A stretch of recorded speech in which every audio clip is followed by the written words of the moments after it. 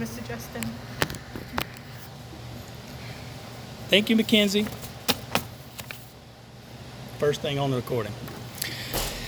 Let's see. The question was, people being baptized up there? The answer is yes, and the water is cold because it's a mountain stream that's coming down. We actually have two students, Amber and Carly, that have been scheduled to be baptized for several months. Twice we had it scheduled, and something happened with their family, and they wanted family to be there. So I asked the girls, I said, because their mom was going to go on this trip too, which I'm not sure if she's in or out at this point.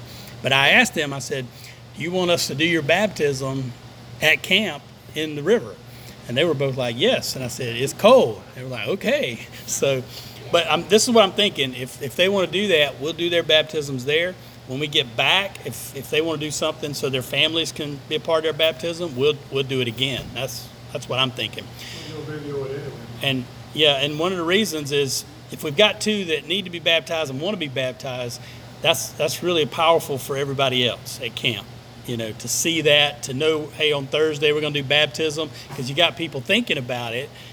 Maybe they're about ready to make that public, and if they know a baptism is about to happen, you know, sometimes that's enough to help them come on out with it. So that's my plan right now. We may have 2 or more baptisms at camp. We'll definitely get that on video because it's cold. It's very warm. It probably is, yeah, cold like that. This is the Greenbrier Pinnacle is this part of the Great Smoky Mountains that kind of backs up to where we're going to be. And all the water coming off that mountain is just condensation and stuff from the mountain. So, I mean, it's that cold. And that's what makes the stream. And it feeds into the Little Pigeon River, which makes its way on down to Gatlinburg and Pigeon Forge and becomes the Pigeon River. So that's what it is. So it's just rain and condensation coming off the mountain. But it's cold. It's cold. You can get in it, Miss Patsy. There's a pond there, and they divert some water from the stream over to the pond to keep it full, but it's not as cold. And that's where we're going to swim and blob and canoe and all that stuff. A lot of fun. I was going to the association the other day, Right? and Barry posted up on the calendar how VBS for Harvest Life. All right. I know we're not part of the association, But he hey, said I can put it up there and put it up there. so, so he posted it. All of our VBS stuff came in that Barbara ordered, and I gave it to her tonight. So we do camp, and then it's all VBS for a month. A lot of fun. All right, let me read 2 verses tonight, Revelation 22, and then we're just going to kind of talk about what's said in these verses, and then I want to make about 1, 2, 3, 4, 5 points at the end. We got time for that, right? All right, let's just read it. You'll see what I'm saying. It's a continuation of everything that we were looking at in 21. We have a new chapter, but nothing changes. It continues. Then he showed me a river of the water of life, clear as crystal, coming from the throne of God and of the Lamb, in the middle of its street. Oh, that's one sentence. On either side of the river was the tree of life, bearing 12 kinds of fruit, yielding its fruit every month. And the leaves of the tree were for the healing or the therapy of the nations. All right, let's pause here and pray. God in heaven, thank you. Your word gives us information, but it doesn't answer all our questions. But it sure gets us thinking. And tonight, as we think about what heaven's going to be like and what these symbols mean, would you again be our teacher? We pray in Jesus' name. Amen. So, Jesus talked a lot about water of life. The prophets talked about rivers and water of life. So that's kind of a biblical imagery. The Bible itself starts with a tree of life. Remember, in the Garden of Eden, in the center, there was a tree of life. So Adam and Eve had access to something called the tree of life. And that represents God as the center of all life, the source of all life, and his provision to us. So there's that tree of life. So the Bible starts that way, and now when we get to the very last chapter of the Bible, it ends that way. So we've gone through all of human history. We've gone through a tribulation time that was roughly 7 years. We've gone through a millennial reign, a 1,000-year reign of Christ. Now we've pushed on into the new heaven and new earth, and that's chapter 21 and chapter 22. So we're way on out there. I mean, we're so far out there in the future. If you think we're old now, Okay, that's way, way out there. So at some point after the resurrection, our bodies, they don't age like they age here, but we still have bodies. I don't ever want you to think you're going to be some kind of spirit floating around. God made you a spirit, a soul, and a body, and you'll always be that. You just won't always wear out and die. That's going to be different for us. I'm going to say prime of life. I don't know. Some perfect. We're not going to be children, and we're not going to be old the way we think of old now. And the body's going to do everything. Like Jesus in his resurrected body showed up in a room but didn't come through the door. And he was 33, so. And he was 33, roughly, when he died and rose again. But in his resurrected body, he did that. But he also ate food.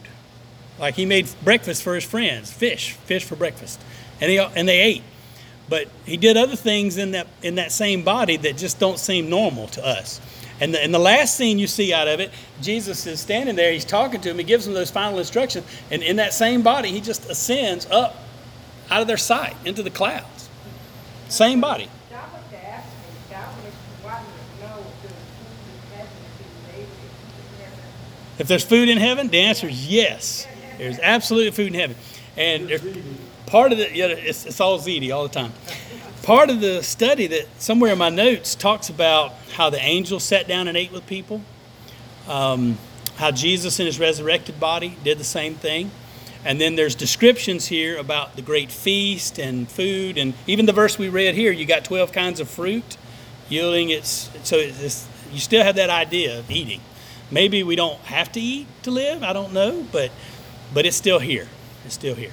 But either way, you start in these first two verses, you're way out there in the concept of heaven to us, new heaven and new earth, and you've got the water of life and the river of life and the tree of life. Both of those things are here. So let's just kind of look at a couple of them, of these things. So the water of life itself, it's a pure river of the water of life. So we went to the spring the other day. That's what John was talking about with the camera. You know, we put the camera down in the water and you could just see it was clear. You can see all the way to the bottom. You can see the fish and all that kind of thing. So that's the best I can think of. You know, what John's trying to describe in the Middle East would have been spectacular, you know, because all the rivers over there, like where I come from in Alabama, they're just muddy. You know, you can't see the bottom. You step in it, you can't see your feet. But, you know, here in Florida, we do have some places that everything's clear. And that's what he's trying to describe. It's a river of life, but it's spectacular. It's clear. It's like crystal all the way through. And some of the images, let me give you some chapters if you want to look at it. Isaiah 48 is a good chapter. Zechariah 14 and Ezekiel 47. Those are just three places you can go and read the same imagery being used by the prophets in the Old Testament. I want to read you one more time. Okay, Isaiah 48. Zechariah 14, and Ezekiel 47. And then I want to read you something from Psalm 46. Okay, this is Psalm 46, verse 4 and 5. There is a river whose streams shall make glad the city of God, the holy place of the tabernacle of the Most High. God is in the midst of her, and she shall not be moved. God shall help her just at the break of dawn. So, you know, here's a psalm speaking of this same river in the city of God. And that's what we're reading about here in Revelation. And those two things were written hundreds and hundreds of years apart. I guess for us it's a little different because we've been surrounded by water most of our lives. Any of you ever lived in a desert or desert part of the world? You know, so the Middle East, it's kind of that way, you know, a lot of deserts. So water always brings gladness and joy if it's good water, you know. And so again, that's part of that imagery that if you live in a wet place like Florida or the southeastern part of the United States, maybe it doesn't have the same impact as someone who lived in Arizona or some desert, Egypt or something like that. But again, that it's something that's supposed to make people happy and those kinds of things. Now, the river comes from the throne of God and from the Lamb. I'll give you Ezekiel 47. We were talking about Ezekiel 47 earlier. The thing that Ezekiel sees is that the river comes down from the temple in Jerusalem into the sea, but that river belongs to the millennial reign. Okay, so it's a river, but it's in that 1,000-year reign of Christ. This one is a different river because it comes straight out of the throne. It's a better river, and you have better trees. So that's what we're reading about here in Revelation 22. Now, I wanted to read you one quote. This comes from a guy named John Walvoord, and this is what he said. The visual picture presented is that the river flows through the middle of the city, and the tree is large enough to span the river so that the river is in the middle of the street and the tree is on both sides of the river. That makes sense? It's big. So if you could imagine a giant street with a river in the middle. Closest thing I've ever seen to that was in Dublin, Ireland. They've got O'Connell Street, and part of O'Connell Street has the river running down the middle of the street. Part of it. So maybe some concept like that. The river's going down the street's bigger than the river, but the tree's in the middle of the river, but the tree spans bigger than the river and the street. Kind of spectacular is the way you look at it. When we get there, we'll see. Okay, that's what I'm going to say. When we get there, we'll see. The water and the tree, they ultimately just speak of the restoration of all things. Now, I want to talk about the leaves of the tree being for the healings of the nations. There is a time indicator there because it produces its fruit every month. And you kind of want to think, when we get to heaven, time won't matter anymore. But there's a couple of time markers here in Revelation that tell us, as far as we're concerned, there is still time. So a new heaven and new earth, like this heaven and earth, is time and space, and it still marks time. So some way or another, there's still a marking of time, and here it describes 12 months. And so the fruit is produced every month for the 12 months. So you do have a time marker. And a child asked me, why do you need leaves for healing if you're in heaven? Exactly. That's a good question. So the word there is therapian.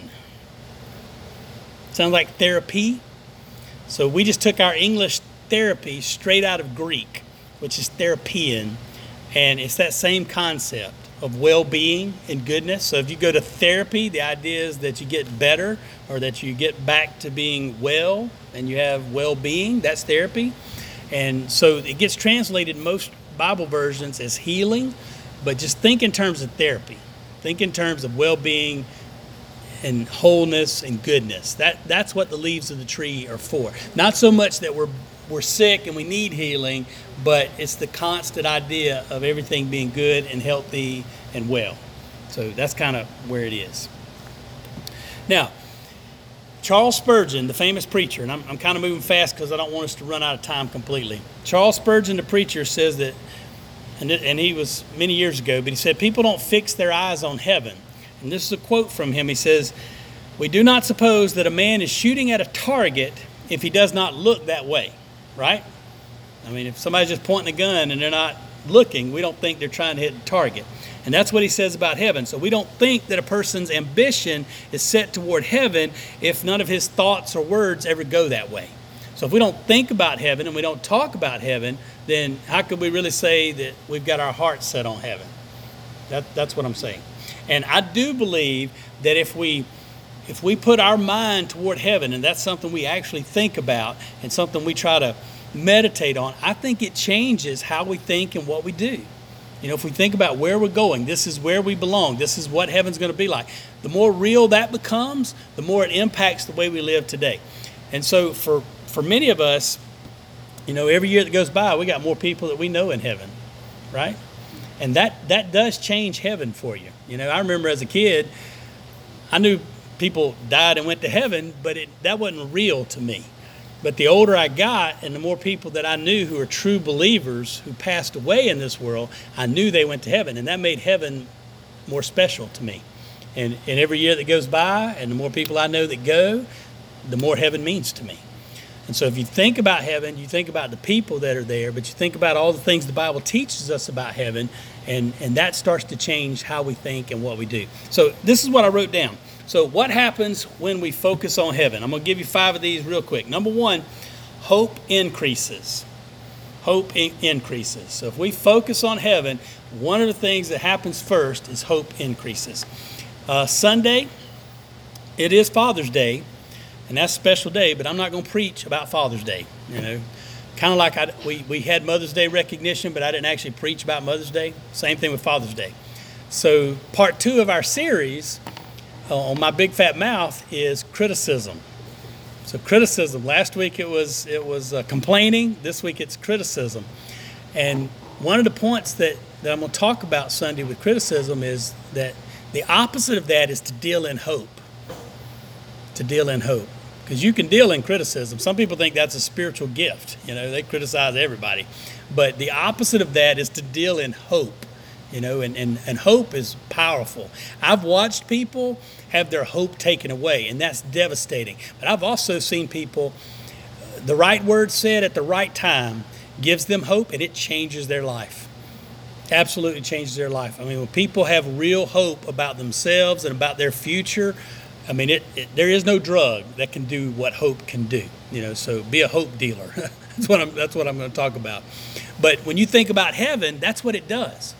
I don't know how many times as a pastor I've sat with people that are getting close to the end of their life. They don't want to talk about going fishing. They don't want to talk about great vacations they had. They never talk about their money. Forget that. They talk about where they're going next. All of a sudden, heaven is so important, and that hope is what sustains them through really what's going to be one of the greatest challenges they ever face in this life, the valley of the shadow of death. What gets you through that is real and lasting hope. And so when we focus on heaven, it starts to give us hope. Kind of flip that coin over. This is number 2. What happens when we focus on heaven is our troubles minimize. So our hope increases, but our trouble minimizes. And I don't mean your trouble goes away. I'm not saying that. I'm just saying the way you look at your trouble goes away. You can have something big and bad. You can have a terminal illness, okay? But if you know the reality of heaven, and that's in your heart, with all the trouble you're dealing with, it just goes from being this important to this important. It just starts dropping down. It's not that the pain goes away. It's not that the disease goes away. It's not that the trouble goes away. It's just heaven is so powerful, and the hope overcomes that, and the trouble starts to minimize. And you kind of get, and I don't mean this about terminal illness, but I mean about other problems. It just puts them in perspective. The little problems we have. My car's not running right. Sometimes that can ruin your day. What's that, Candy? I have that problem all the time. See, you got a car problem, frustrating, aggravating, all that kind of stuff. But it's just, all of our cars are going to the junkyard, right? None of them are going to last forever. We get break me. I just found out I need a new septic system in North Carolina. So. New septic system, yeah. Everything in this world wears out, breaks down, all of it. I mean, it's what were the 3 I used to say? Failure, frustration, and futility. Those 3. I mean, that's everything in this world. So you set your mind on heaven, the place you're going, the place that's forever, and it kind of puts those things here and now in perspective, and it changes that. And remember last Sunday we talked about this to some degree. We talked about if you can change your circumstances, do it. But if you can't, the next step is change your perspective. That's biblical. That is absolutely biblical. And Paul was our best example of that because he saw his life as a life being poured out as a sacrifice to God. And he was chained to a Roman soldier when he wrote it. He wasn't saying, God, please get me out of here and I'll be good forever. He wasn't wheeling and dealing with God and complaining about his circumstance. He saw it a whole different way, and that perspective is the change that happens when we think about heaven. Number 3, things become things. Things become things. So things become things. Things become things. The thing we drive is just a thing. The place we live is just a thing. All of those things are just things. And so when you think about heaven and you just really go that direction, then all the other stuff here and now, it's just a thing, right? It's just a thing. Some of y'all like me, y'all ahead of me in this thing, okay? When you're younger, you accumulate stuff, right? And do we accumulate some stuff? And then people give us stuff, right? And then family members like, you can't throw this away, heirloom, generational, and they give us stuff. And your house, it just collects all this stuff. But at some point, enough people have died that you can get rid of some of it, right? Y'all know what I'm talking about. You can start getting rid of some of this stuff. And so you get to this next stage, and that's kind of where my wife and I are moving into now. We're downsizing stuff. We're getting, it's an important thing. Here, son, you need this. Here, daughter, we're giving it to them. We're passing it on, We're not keeping this anymore because it was important, and it is important, but it's just a thing. It's just a thing. My kids say, what all of that? I don't want that. I know it. But there's times in a family, like in the life cycle of a family, where certain things are just, they're everything, they're so important. And then you get, years down the road and it's just a thing again. And, when you think about heaven, it makes all the things just be things. That's what it does. I'm not taking any of my stuff with me to heaven. And that kind of gets me to the next point, okay? So this is number 4. People become precious. People become precious. Because what's the one thing that's going to leave here and go there? It's people, right? People. The souls, it's people. And so when you start thinking about heaven and what's going to be there, you're going to be there. And the things are just things. They're not going. But the people become precious. You love people. You work with people. You pour your life out for people. And you don't do that for other stuff. You don't do that you use the things that are temporary to be a blessing to the people who are eternal. That's what you do. That's what Jesus tried to teach us to do. Jesus said, if you got money, make friends with it. Use it in a way that's going to help people into the kingdom. Use it for good, because it's no good anywhere else. And it's no good if you don't do anything with it. So use it in a way that's going to help people, because people last forever. All right, so one more. Let me do one more, because I'm almost out of time. Number, what is it, 5? Number 5. Life becomes a story. When you think about heaven and you're on your way there, at that point, life becomes a story. When we go to camp next week, those of you going, one of my sessions, the 4th session, the one I do, is helping students understand how God's work in their life is just part of a bigger story. It's part of a bigger story for them, but it's part of a bigger story for God's kingdom. And so that's going to be one of our main points. And heaven does that for us. Because when we get to heaven, I'm not the center, and you're not either. We're all part of a huge, huge story, because in the center is the throne with God, with Christ. And everything centers around that. And we bring something to it. You bring an expression of God that doesn't exist anywhere else. You were made in the image of God, but you're not a clone. You're just one little part of the image of God, and that's why you have to be there, because without you, there's something that's not going to be seen in eternity about God. It comes through you. That's amazing, right? That's pretty heavy stuff, but that's what it means. And so you're just one part of God's great big story. And when you start thinking about heaven and seeing it for what it is, that's what it does. It makes your life part of that bigger story. Your life becomes part of His story. Yes? So we're just a link in the chain? Kinda. Someone and then someone links into us? I like that, a link in a chain. I'm just going to say every link's different. They don't look the same. They don't feel the same. Like John brings something of the image of God into the world that nobody else ever will or ever could. And John will do the same thing in heaven forever, because that's the way God made John. And all of us have some part of that, and that stuff lasts forever. And that kind of backs up to the previous point. When we say people are precious, that's why. Everybody's made in the image of God. And if you want to know why Christian people get so upset about end of life or ending life early and all those things, that's why. Because we believe everybody is made in the image of God, and life is precious. All right, so that's my 5. I got through it. 2 verses. I got 10 minutes. It's 6:50, so we covered it right. So when you come back next week, we'll do a few more verses, and we'll keep... we won't be here next week. When you come back in 2 weeks, I may talk about camp the whole time. Who knows? Julie may be talking about camp the whole time, or Patsy, or Kathy, or whatever. So we may just get the students in here and let them talk about camp. Yeah, we'll do that. But this gets us started in the last chapter of the Bible, and it is a spectacular chapter. All right, let's close in prayer. God in heaven, we are so grateful. Anytime we think about heaven and we come to the end of the Bible and it just leaves us with such striking images of where we're going, it just blows us away. And so it is my prayer, Lord, that You'll continue to encourage us with these things, keep it in our heart and minds, and let it make a difference in the way we live. Bless each person here, bless their families, and be with us as we leave tonight.